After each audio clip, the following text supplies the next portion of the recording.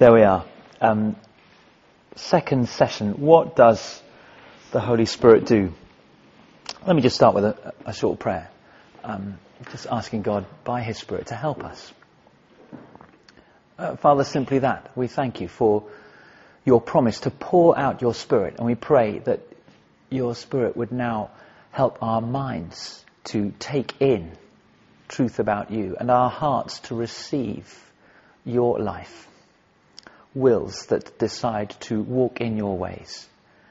So be with us now, we pray, for Jesus' sake. Amen. Amen.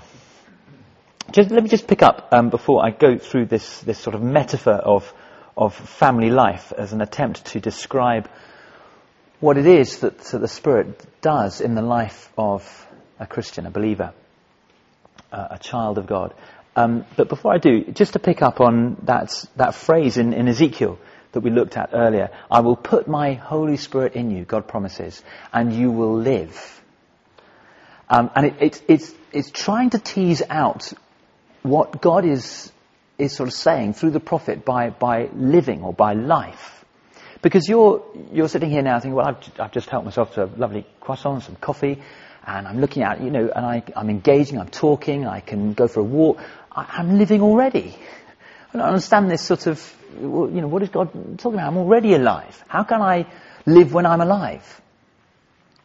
And I think I want just to, at the start of this talk to try and hold up this sort of framework of understanding that I think God, through the pages of Scripture, has for life. And it is really that there are different spheres, if you like, or realms or dimensions of life. Each of them perfectly valid in and of themselves. But let me try and explain what I mean. There are some flowers there. And we look at those flowers and we say, well, they're alive. Actually, they've got a shelf life, haven't they? Because they've been cut from their ultimate source of life. But they're clearly living. You could look at these. You could look at the leaves, and they do indeed have a lovely scent. So they're giving off signs of life, and they're being resourced by the water in that jug. And so they are alive. Those plants are fully alive in a rose's realm of life. But if I had a ball, and I bounced the ball in front of those flowers, they wouldn't respond. They're alive in a rose sense, fully alive in a rose sense, but they're not alive to the realm of play. Whereas if I had that ball and bounced it in front of a dog or a cat,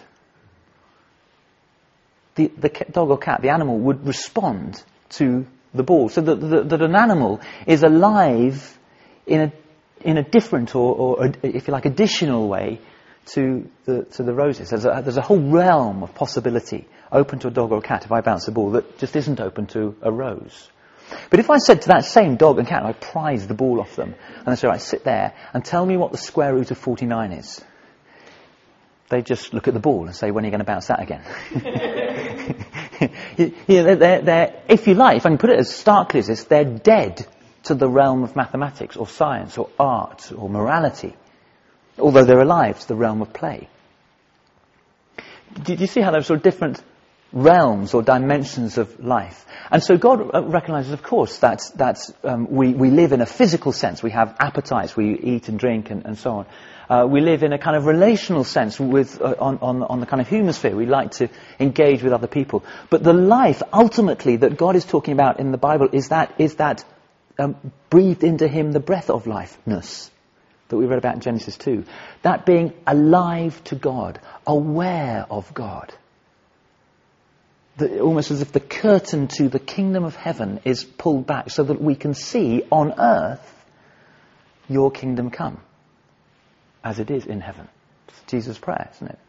And that ability to see, as it were, in God's realm of life is something that comes only by the Spirit of God, birthed in us and enabling us to see and comprehend. So I will put my Spirit in you and you will live life, as Jesus said, in all its fullness. That is, alive to God in the physical realm, alive to all that he wants and desires and purposes for his creation. And we join with his life. Breathe on me, breath of God. Fill me with life anew. So that my life, I can't remember the exact line, but it's so that my life is sort of, merged in yours. You live in me. I burn with a desire for you. It's that kind of living, that kind of life that the Bible's talking about. So that's what the Spirit does. He is the agent of new life. Let's look, our first reference here, page 1006. Because in order for us to live this life, the Bible's very clear. We need to be born into it. I'm going to be saying more about this tomorrow in the morning service at St. Dee's. And again, that you can download that talk in due course if you want to look into this a little bit more. But this is where Nicodemus, in a sense, someone who has everything. He's a Pharisee. That means he's well learned and schooled in Scripture, in the law. He's a knowledgeable man. He's a member of the council, the Jewish ruling council. That means he's got status. He's quite powerful. He will have been well housed, well dressed, well fed. I mean, he's got it all. He doesn't need anything more. He's in the eyes of the society, complete man, and yet he comes to Jesus, and clearly there's a kind of hunger for more. So he sneaks up at night and asks Jesus this question. We know you're a teacher who's come from God, for no one could perform the signs you're doing if God were not with him. And Jesus replied, very truly, I tell you, no one can see the kingdom of God without being born again. How can anyone be born when they're old? Nicodemus asked. Surely they cannot enter a second time into their mother's womb to be born. Poor guy, you can understand this sort of, Jesus puts this concept on him, this phrase. You think, yeah, it's an extraordinary thing. He's thinking in the physical realm, rather like trying to explain to roses about how you play with a ball. The roses don't get it. And Nicodemus, what? Born again? He's thinking physically. And Jesus has to explain to him there's another realm of life. Jesus answered, very truly I tell you, no one can enter the kingdom of God without being born of water and the Spirit. Flesh gives birth to flesh, but the Spirit gives birth to spirit. In other words, flesh gives birth to flesh. When a man and a woman join together, sexual intimacy, conception, a physical human being, there's a physical birth. But if we're to be alive to the, if you like, the spiritual realm within the physical realm, then another conception, another gestation, another birth needs to take place. You must be born again, born of the Spirit, in order that we might live by the Spirit, which is what is promised through Ezekiel and what the New Testament writers clearly understand. So much so that so much of it is implied. It's not really spelt out in the New Testament. Just as we don't need to go on and on about how you need to breathe if you want to live today. It's just that's what you have to do. So if you want to live to God, you have to be full of the Spirit. How can we be full of the Spirit? Well, if we are born of the Spirit. So the Holy Spirit is part of the gestation period, the unseen work before birth, if you like, when we recognise for the first time, I'm living in a new way. I'm living in a new way. Now, often I think this can be slightly troubling for us because we think, like Nicodemus, this is going to be some extraordinary, dramatic, painful, and for an adult, extraordinarily humbling experience to be like a baby again, to sort of, somehow be born through my mother again. I can't get my head around it. And so we sort of fight shy. And we tend to think, oh, that's the Americans, typical. We English, we British, we wouldn't talk about, being born again. You gotta be born again. I remember talking to someone at a previous church and they said, I want you to know, Reverend Stewart, I am a Christian, but I'm not one of those born again Christians. And I just had to ask her, what other kind of Christian there is, if it isn't a born again Christian? But I understand the kind of, that sort of terminology it can put us at arm's length. But as I want to say tomorrow, I'll just give you the headline now, really, that I think it's, in a sense, this phrase that Jesus uses is perhaps more helpfully understood if we think of God being born in us, not us being born, but God just like a seed, just slowly germinating and growing within us. I remember when, particularly when our first child was born, Becky, and in one sense, nothing changed. I went into the hospital, dressed as I was, and when I came out of the hospital where she was born, I was wearing exactly the same clothes, I had exactly the same hairstyle, I looked exactly the same, I had the same job, I went back to the same house, I was on the same pay, I had the same friends. In one sense, nothing changed. But in one sense, when I walked out of that hospital, everything had changed. And how? And it's that sort of strange tension of, in a sense, everything being the same, but everything being different. And gradually, I remember walking along and with the buggy and everything, and I remember these two, I couldn't help noticing, relatively attractive young ladies in the park, and they stopped, and I said, hi. And hi. And they just cooing the baby, oh, hi. And I said, yeah, that's my daughter.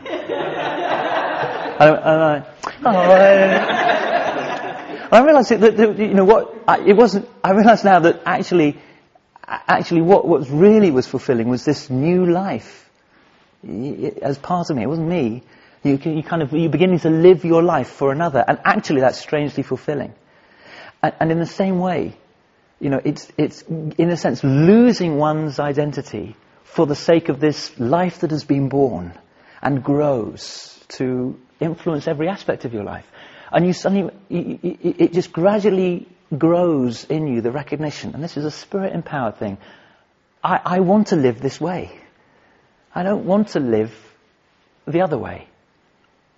And it's that sense of that life, Spirit awareness being born into us. So he brings new birth, the role of the Spirit. You must be born by the Spirit, Jesus says. And as a result, what happens? Well, as a result, we become sons and daughters of God. We're born into his family. Just turn back one page to John chapter 1.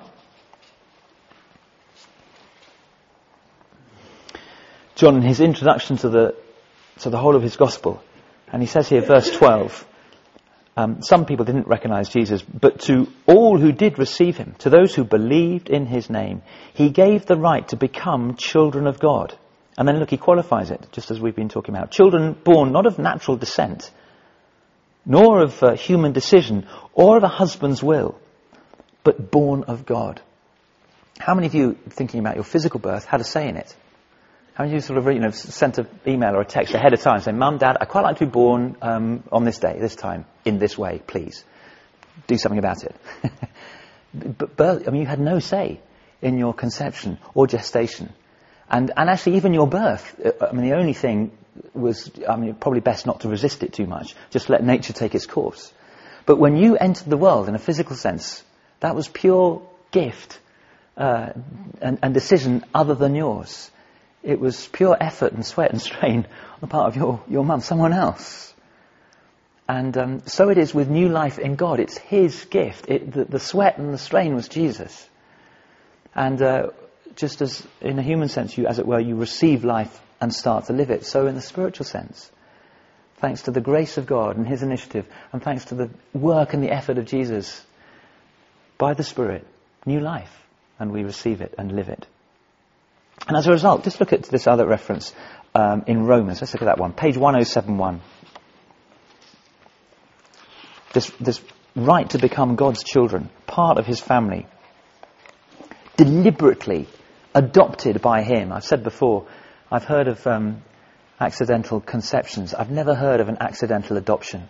God intended to pick us and choose us to be full members of his family.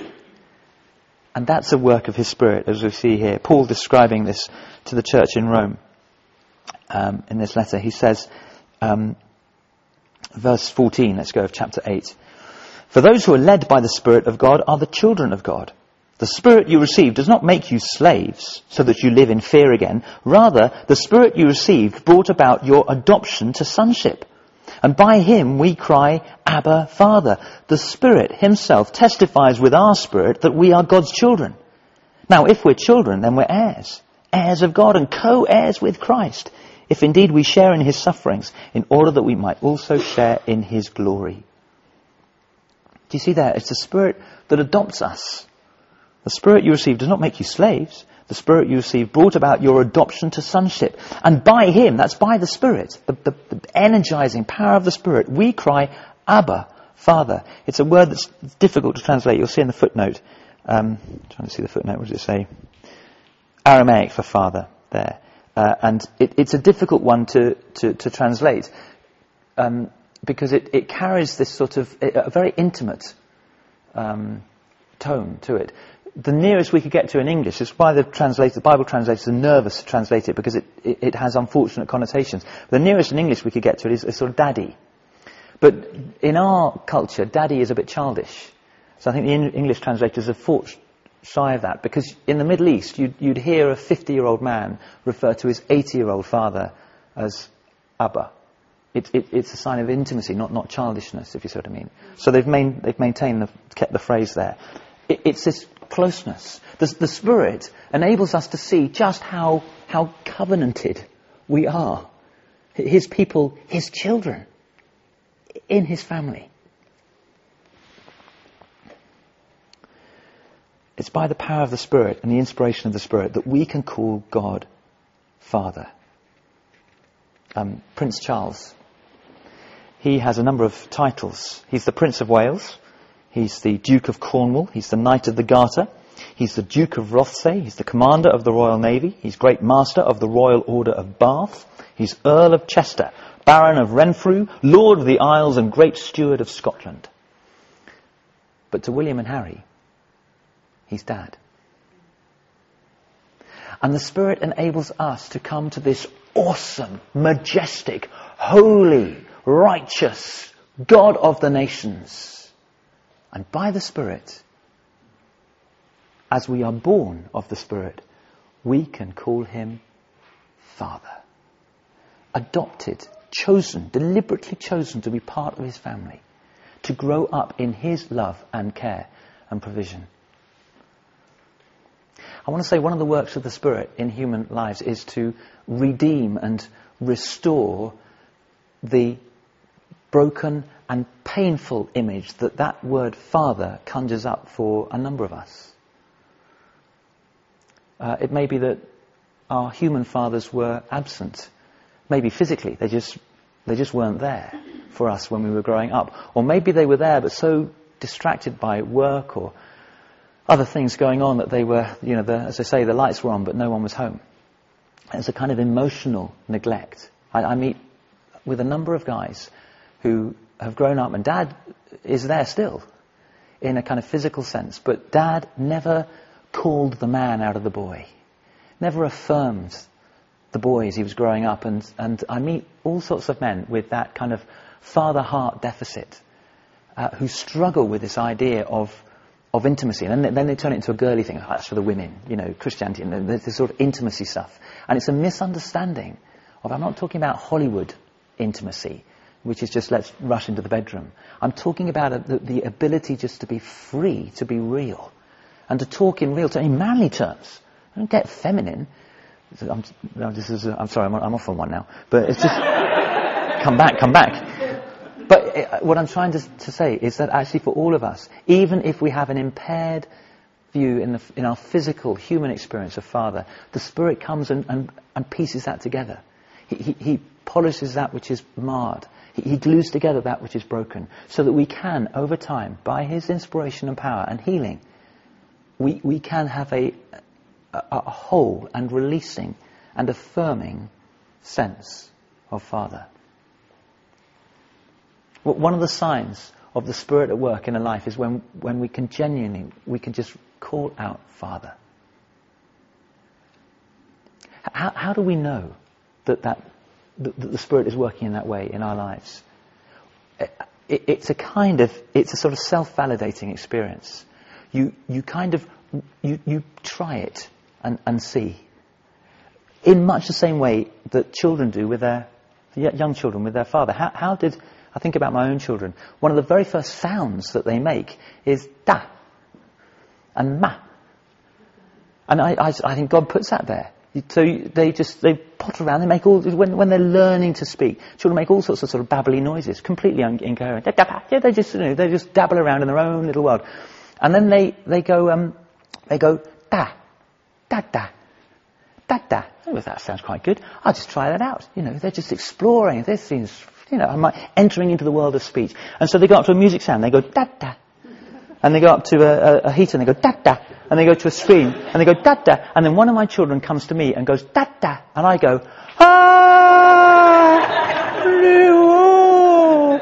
and they think, that's good. I didn't get that from the music stand or the heater. I'll do it again. Dada. Yeah, Dada. Hey, look, it's full of mistakes, okay? So they go, right, great. So all people with two legs, so they go up to, they go up to Matt here, and he goes, Dada. And Matt goes, oh, no, I think Tim, could you... And so they kind of learn. They learn, okay, so not everyone's Dada. But that guy over there, he's Dada. I go to Dada. I recognize his voice. I love being with Dada. When I say Dada, he gives me a hug. This is really basic and sort of childish, but in a sense, that's the work of the Spirit. So even if you've never thought of addressing God as Father or Dad or whatever language the Spirit try it. It'll feel foreign and strange. But what will happen, just as the relationship, what happens is the family relationship inhabits that exchange between my children and me. So there's a bond that happens as we kind of talk it out and try it out. So with the Spirit. As we're born in the Spirit comes and grows us as children in the knowledge of our adoption.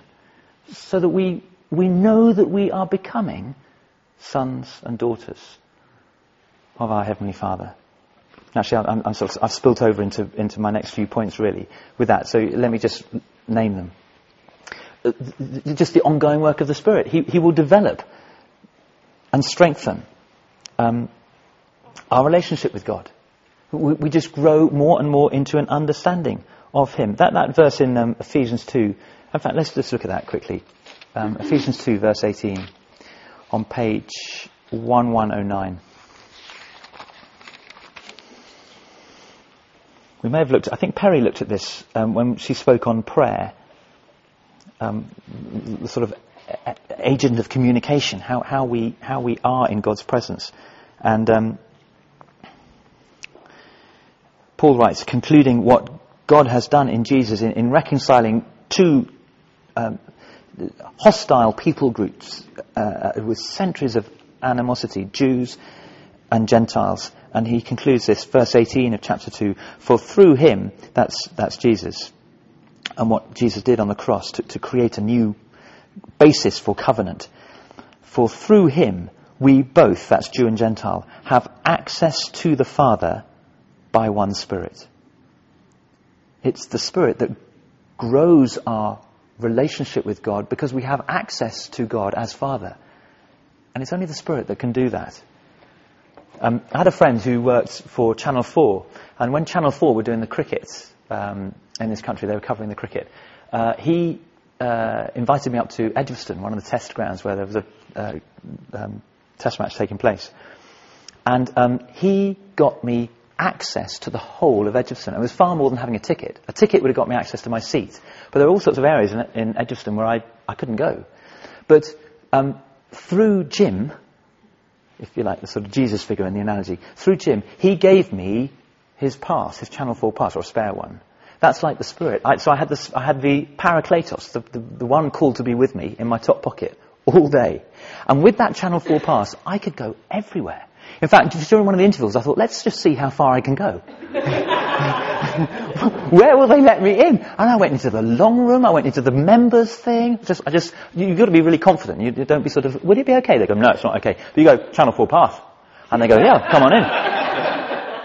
And I couldn't believe I went everywhere. I had access to the whole of the kingdom of heaven, which for many people is Edgbaston. I had access to the whole place because Jim, I couldn't make up my own pass. I can't forge it. They would have spotted the forgery. So it had to be authentic from the one with the authority. That was Jim. And he gave me that sort of ever-present presence, the ticket, to be able to access everywhere. And as a result, I could really get to know Edgbaston, the bits that most members of the public will never get to know. You begin to see that. That's what the Spirit does. Through Jesus, who gives us his Spirit, the Paraclete, to be with us, we get access to God and to all that is God. Did you, that phrase earlier, that verse earlier, we're co-heirs with Christ, heirs of God. So we can go into all the private bits and the special bits. We get a real insight into the kingdom of God. And that's how our relationship by the Spirit is strengthened with God. So understandably, we become more like God as he lives in us by his Spirit. So he develops family likeness. That reference in Corinthians is that we are being transformed into his likeness with ever increasing glory. It's true, isn't it? If you spend a lot of time with people, particularly people who are quite influential on you, maybe an influential friend or business partner or neighbour or whatever it might be, if you spend quite a bit of time with them, you begin to sort of take on some of their mannerisms, and don't you? I don't know if you realise that. I was in a church where there was a very influential leader and speaker, and one of the things that was sort of a slight running joke was that a lot of the sort of trainee leaders and speakers in the church would adopt this speaker's mannerisms. He had a particular way of wiping his nose with his handkerchief. And these guys would actually go and get a handkerchief. They didn't have handkerchiefs on them. They used to go to get a tissue from the toilet. But they get a handkerchief in order to sort of begin to adopt this sort of thing. There's some kind of, maybe if I do this kind of thing, I'll become like, And it's that kind of sense that as we allow the Spirit reign in our lives, inevitably we're allowing the likeness of God, the likeness of Christ, to be formed in us. The Bible has this image of fruit. That's that reference in Galatians, which we won't look to, but Paul says the fruit of the Spirit, this idea of something growing in us. The fruit of the Spirit is love and joy and peace and patience and kindness and gentleness and faithfulness and self-control.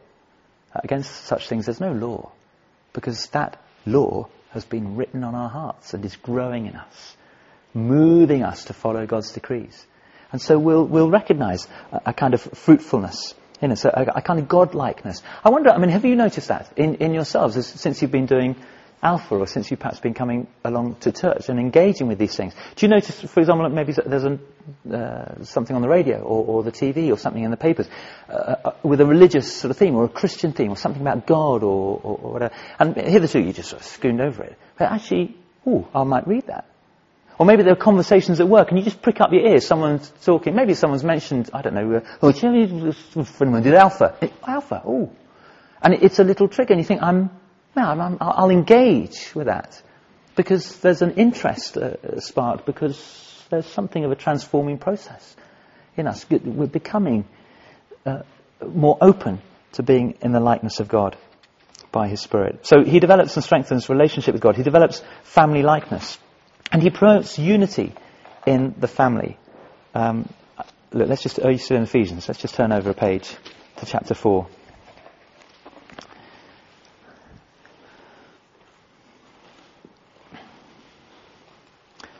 Paul says, and these are now instructions to Christians, people who are born again, who have the Spirit of God living in them. And here are these sort of instructions. And how do we carry on this life in the Spirit?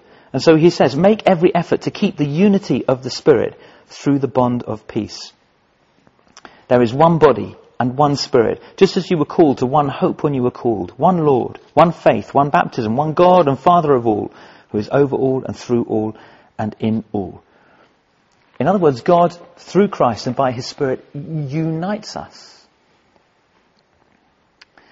One of the things I love about what the Spirit does is, particularly when you see it expressed in the church, which is the people of God come together.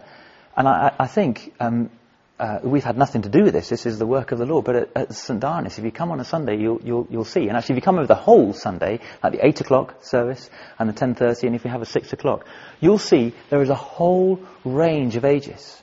I love the fact that here today we have a whole range of ages. I love the fact that on a Sunday I look out and I can see an 8-month-year-old and someone in their 80s. And all ages in between. And I ask myself, where else do you see that naturally? Where else do you see such a range of backgrounds and ages and stages and cultures and educations? And coming together and delighting in one another. The comments that I often receive, and again, there's nothing to do with me, but people just say to me, there's a real sense of sort of warmth and sort of family and togetherness. Now, what do you think is the cause of that? Who do you think it is who's propagating that? The Spirit. He promotes that unity. One Lord, one God, one Father who is over all and in all. So as we begin to recognize the life of Christ in us, and we begin to recognize more of God, we begin to recognize more of God in the life of others. In fact, very often we notice it more easily in others than in ourselves. That's why we need one another. I'm the last person to recognize if God is kind of doing something in me. Other people say, Tim, have you noticed? You've been talking a lot, or thinking a lot, or whatever, about this or that, or the other. Or we might say, I've noticed over the last few, you're just so generous. Or you're so faithful. Or so prayerful. Am I? I was talking to, I don't know if you mind me saying, Sue Gahan, our prayer coordinator. She doesn't think she's particularly prayerful. De quoi? We need to help people to see what God is doing and birthing and energizing in other people. That's why we need one another. We don't easily see it in ourselves. But that all comes out of recognizing God in one another.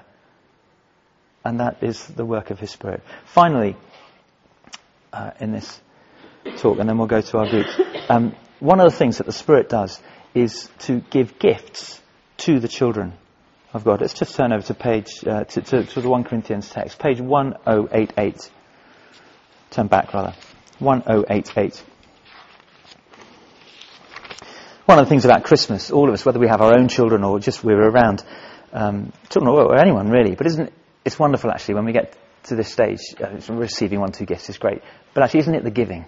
Don't you love you sort of thinking about, what shall I get, X or Y, and you wrap it up, put it under the tree, and isn't it wonderful just to see people take the gift, wonder what it is, and to open it? And there's something wonderful about being generous in that way, isn't it? And seeing the delight and the joy in others as they recognise not just a present, but actually what lies behind that present, that you want to bless them in some way. God, our Heavenly Father, is no different. He loves to bless us. He loves to give us things. I think it breaks His heart when would you like me to give you this gift? No, thank you. No. What's wrong? Is there something wrong with our relation? Why wouldn't you want to receive a gift from our loving Heavenly Father? Paul writes, chapter 12 and verse 4, there are different kinds of gifts, but the same Spirit distributes them. There are different kinds of service, but the same Lord. There are different kinds of working, but in all of them and in everything it is the same God at work. Now to each one the manifestation of the Spirit is given for the common good. In other words, God pours out His Spirit on those who are born and alive to Him, and the response, in a sense, is to be so full of the Spirit that it pours out of us in whatever kind of way, shape or form it might be, a gift to someone else. Elsewhere, Paul says it's to build up the body. It's to bless the body. It's not a trophy that we put on the shelf and say, look how wonderful I am. It's a tool by which we build up and strengthen a body. And it's just the result of generosity, of grace, of giving. It might be all sorts of different manifestations. It might be, Paul goes on, verse 8, to one there is given through the Spirit a message of wisdom. To another, a message of knowledge by means of the same Spirit. To another, faith by the same Spirit. To another, the gifts of healing by that one Spirit. To another, miraculous powers. To another, prophecy. To another, distinguishing between spirits. To another, speaking in different kinds of tongues. Still to another, the interpretation of tongues. And in a parallel passage in this letter to the Romans, he talks in more practical ways of spiritual gifts. Not that those aren't practical, actually, but more recognisably.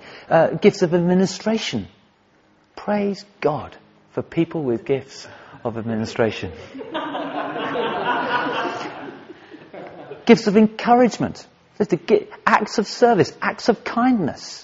I mean, that could actually flesh out into a myriad of forms. What does a gift of kindness look like? Well, it just depends who's got it, who's exercising it, in what context. It's just the Spirit manifest in all sorts of different ways. I can think of someone, I won't name him for the tape, but I can think of someone who has a real gift at welcoming people. And he operates on his own. Now, every single one of us can welcome, but there's something about this person that just, I don't know, it's like it just seems to be full of God in the way in which he'll know whether just to shake a hand or just to give you space or actually give you a great big hug. And I honestly think sometimes he's been quite prophetic in that way. It's a wonderful gift. Others, the gift of hospitality, of sharing a home or a house or a meal in a way that just makes you feel so at home. It was like an oasis moment. Other people, generosity. I think it's extraordinary, actually, if I was to think in financial terms, or in terms of time, and energy, and ingenuity, and creativity, that there are extraordinary gifts, I think, of the Spirit. Why else would people do so much unpaid labour with no kind of tangible reward here on earth? Isn't that a work of the Spirit?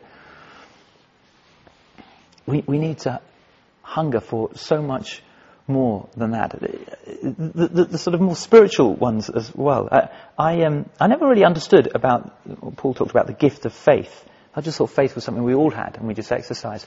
Until I put on an event at the church where I was a curate.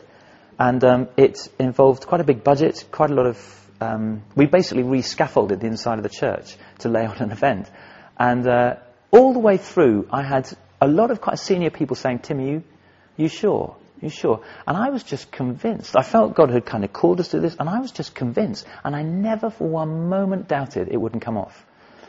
But I knew that there were... I'm very grateful for wise people who basically said, okay. Experienced people. And it came off by the grace of God. It came off. The 2 days afterwards, I went back into church to basically help the clear out. And we'd taken down all the sort of things. And there was just this scaffold there. And we had 24 hours to get the whole of this scaffold out because of the service on the Sunday. And I remember I went up into a balcony, a bit like this. And I looked over the scene where this event had taken place. And I promise you, my knees buckled. And I literally almost buckled as I looked out. And for the first time it hit me, what on earth did I think I was doing? How did I get away with that? And how I got away with it was, I think God gave me a kind of, if you like, a sort of injection of faith to carry me through that. And then you don't need that endowment of faith anymore. I'll just take that away because someone else needs it. I'll say, God. But actually it buoyed me up. I thought, well, Lord, thank you. When there are times when you call me, you'll anoint me. And when you call us, you'll anoint us and you'll give us exactly what we need. Faith, or whatever the gift of the Spirit is. I really don't get on with this person. Lord, please, I need an extra dose of your love. Please give me a gift of love and help me to kind of overflow with that. I can't do that in my own strength. I know that. One of the things as a vicar is that my primary job is to love a whole load of people I'm not sure I even like. That's why you need to pray for me, because and the wonderful thing is actually, Lord, thank you. I actually find not only do I love these people, I like them. But I can't, that's no boast on my own strength. That's not me. That's the Spirit. I begin to recognize that actually your differences complement me and my weaknesses, and actually the whole is greater than the sum of the parts, and we see that worked out in the body. This is wonderful. I wouldn't want to be anywhere else, doing anything else. We need to pray for the church to recognise that, worldwide as well as in our own patch. Someone's once likened the church to a game of football, where 22,000 people in desperate need of exercise are watching 22 people in desperate need of rest. And we need more participation as people engage with the Spirit and ask, Lord, by your Spirit, what are you empowering and enabling and gifting me to do so that I can serve the rest of the body, so that you are glorified. Final analogy, and then we'll break, or illustration. Well, it's a story really. It's a guy who goes for a job as a tree feller. And on the first day, the guy gives him a chainsaw and says, well, we sort of have some targets. So I think you ought to be able to cut down 10 trees today. So there you go, off he goes. And so he goes, he does his 9 to 5, comes back, he's only cut down 1.5. He's quite tired. And the guy says, well, it's first day, don't worry. Okay, we'll readjust your target. Come back the next day, we'll readjust the target, and I'm sure you'll be fine. So he comes back the next day and he said, well, look, just cut down 5 today. Let's aim for 5. So he'd come in half an hour early, and he works 3 hours overtime.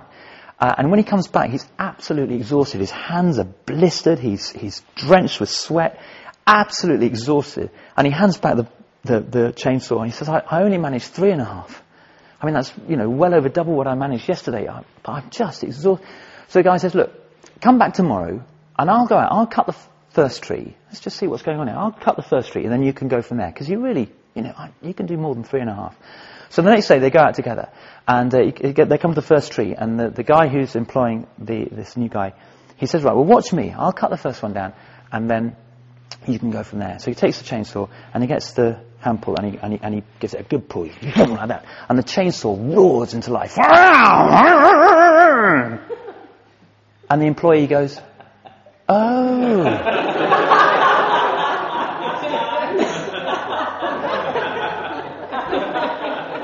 Because he'd been... And he didn't realize there was power for soaring. You slice through trees effortlessly. And many Christians, I encounter them all the time. And from time to time I slip into this myself.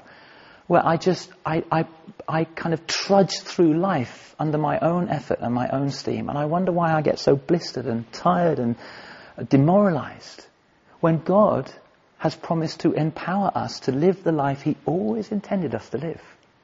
So we can slice through life, as it were, and demonstrate His kingdom power and authority in our lives and with one another, churches' lives together, so that we can be the hope for the nations, what He'd always intended for us to be. I will send my Holy Spirit upon you, and you will live. Power for living. Living life God's way. Let's just pause for a moment. Father, as we go to our groups, I'm conscious with so much information, but I pray, Lord, please, by your Spirit, help us to alight on the questions or the issues, maybe the different passages of Scripture that we can look at together, in order that information might be digested by your Spirit into transformation. Father, we want to know ourselves to be even more closely connected and related to you. Father, we long to receive more of your life-giving Spirit, to open our eyes to you and the reality of you, to open our eyes to your work in others' lives, to empower us to live for you. So be with us now, we pray. In Jesus' name, amen.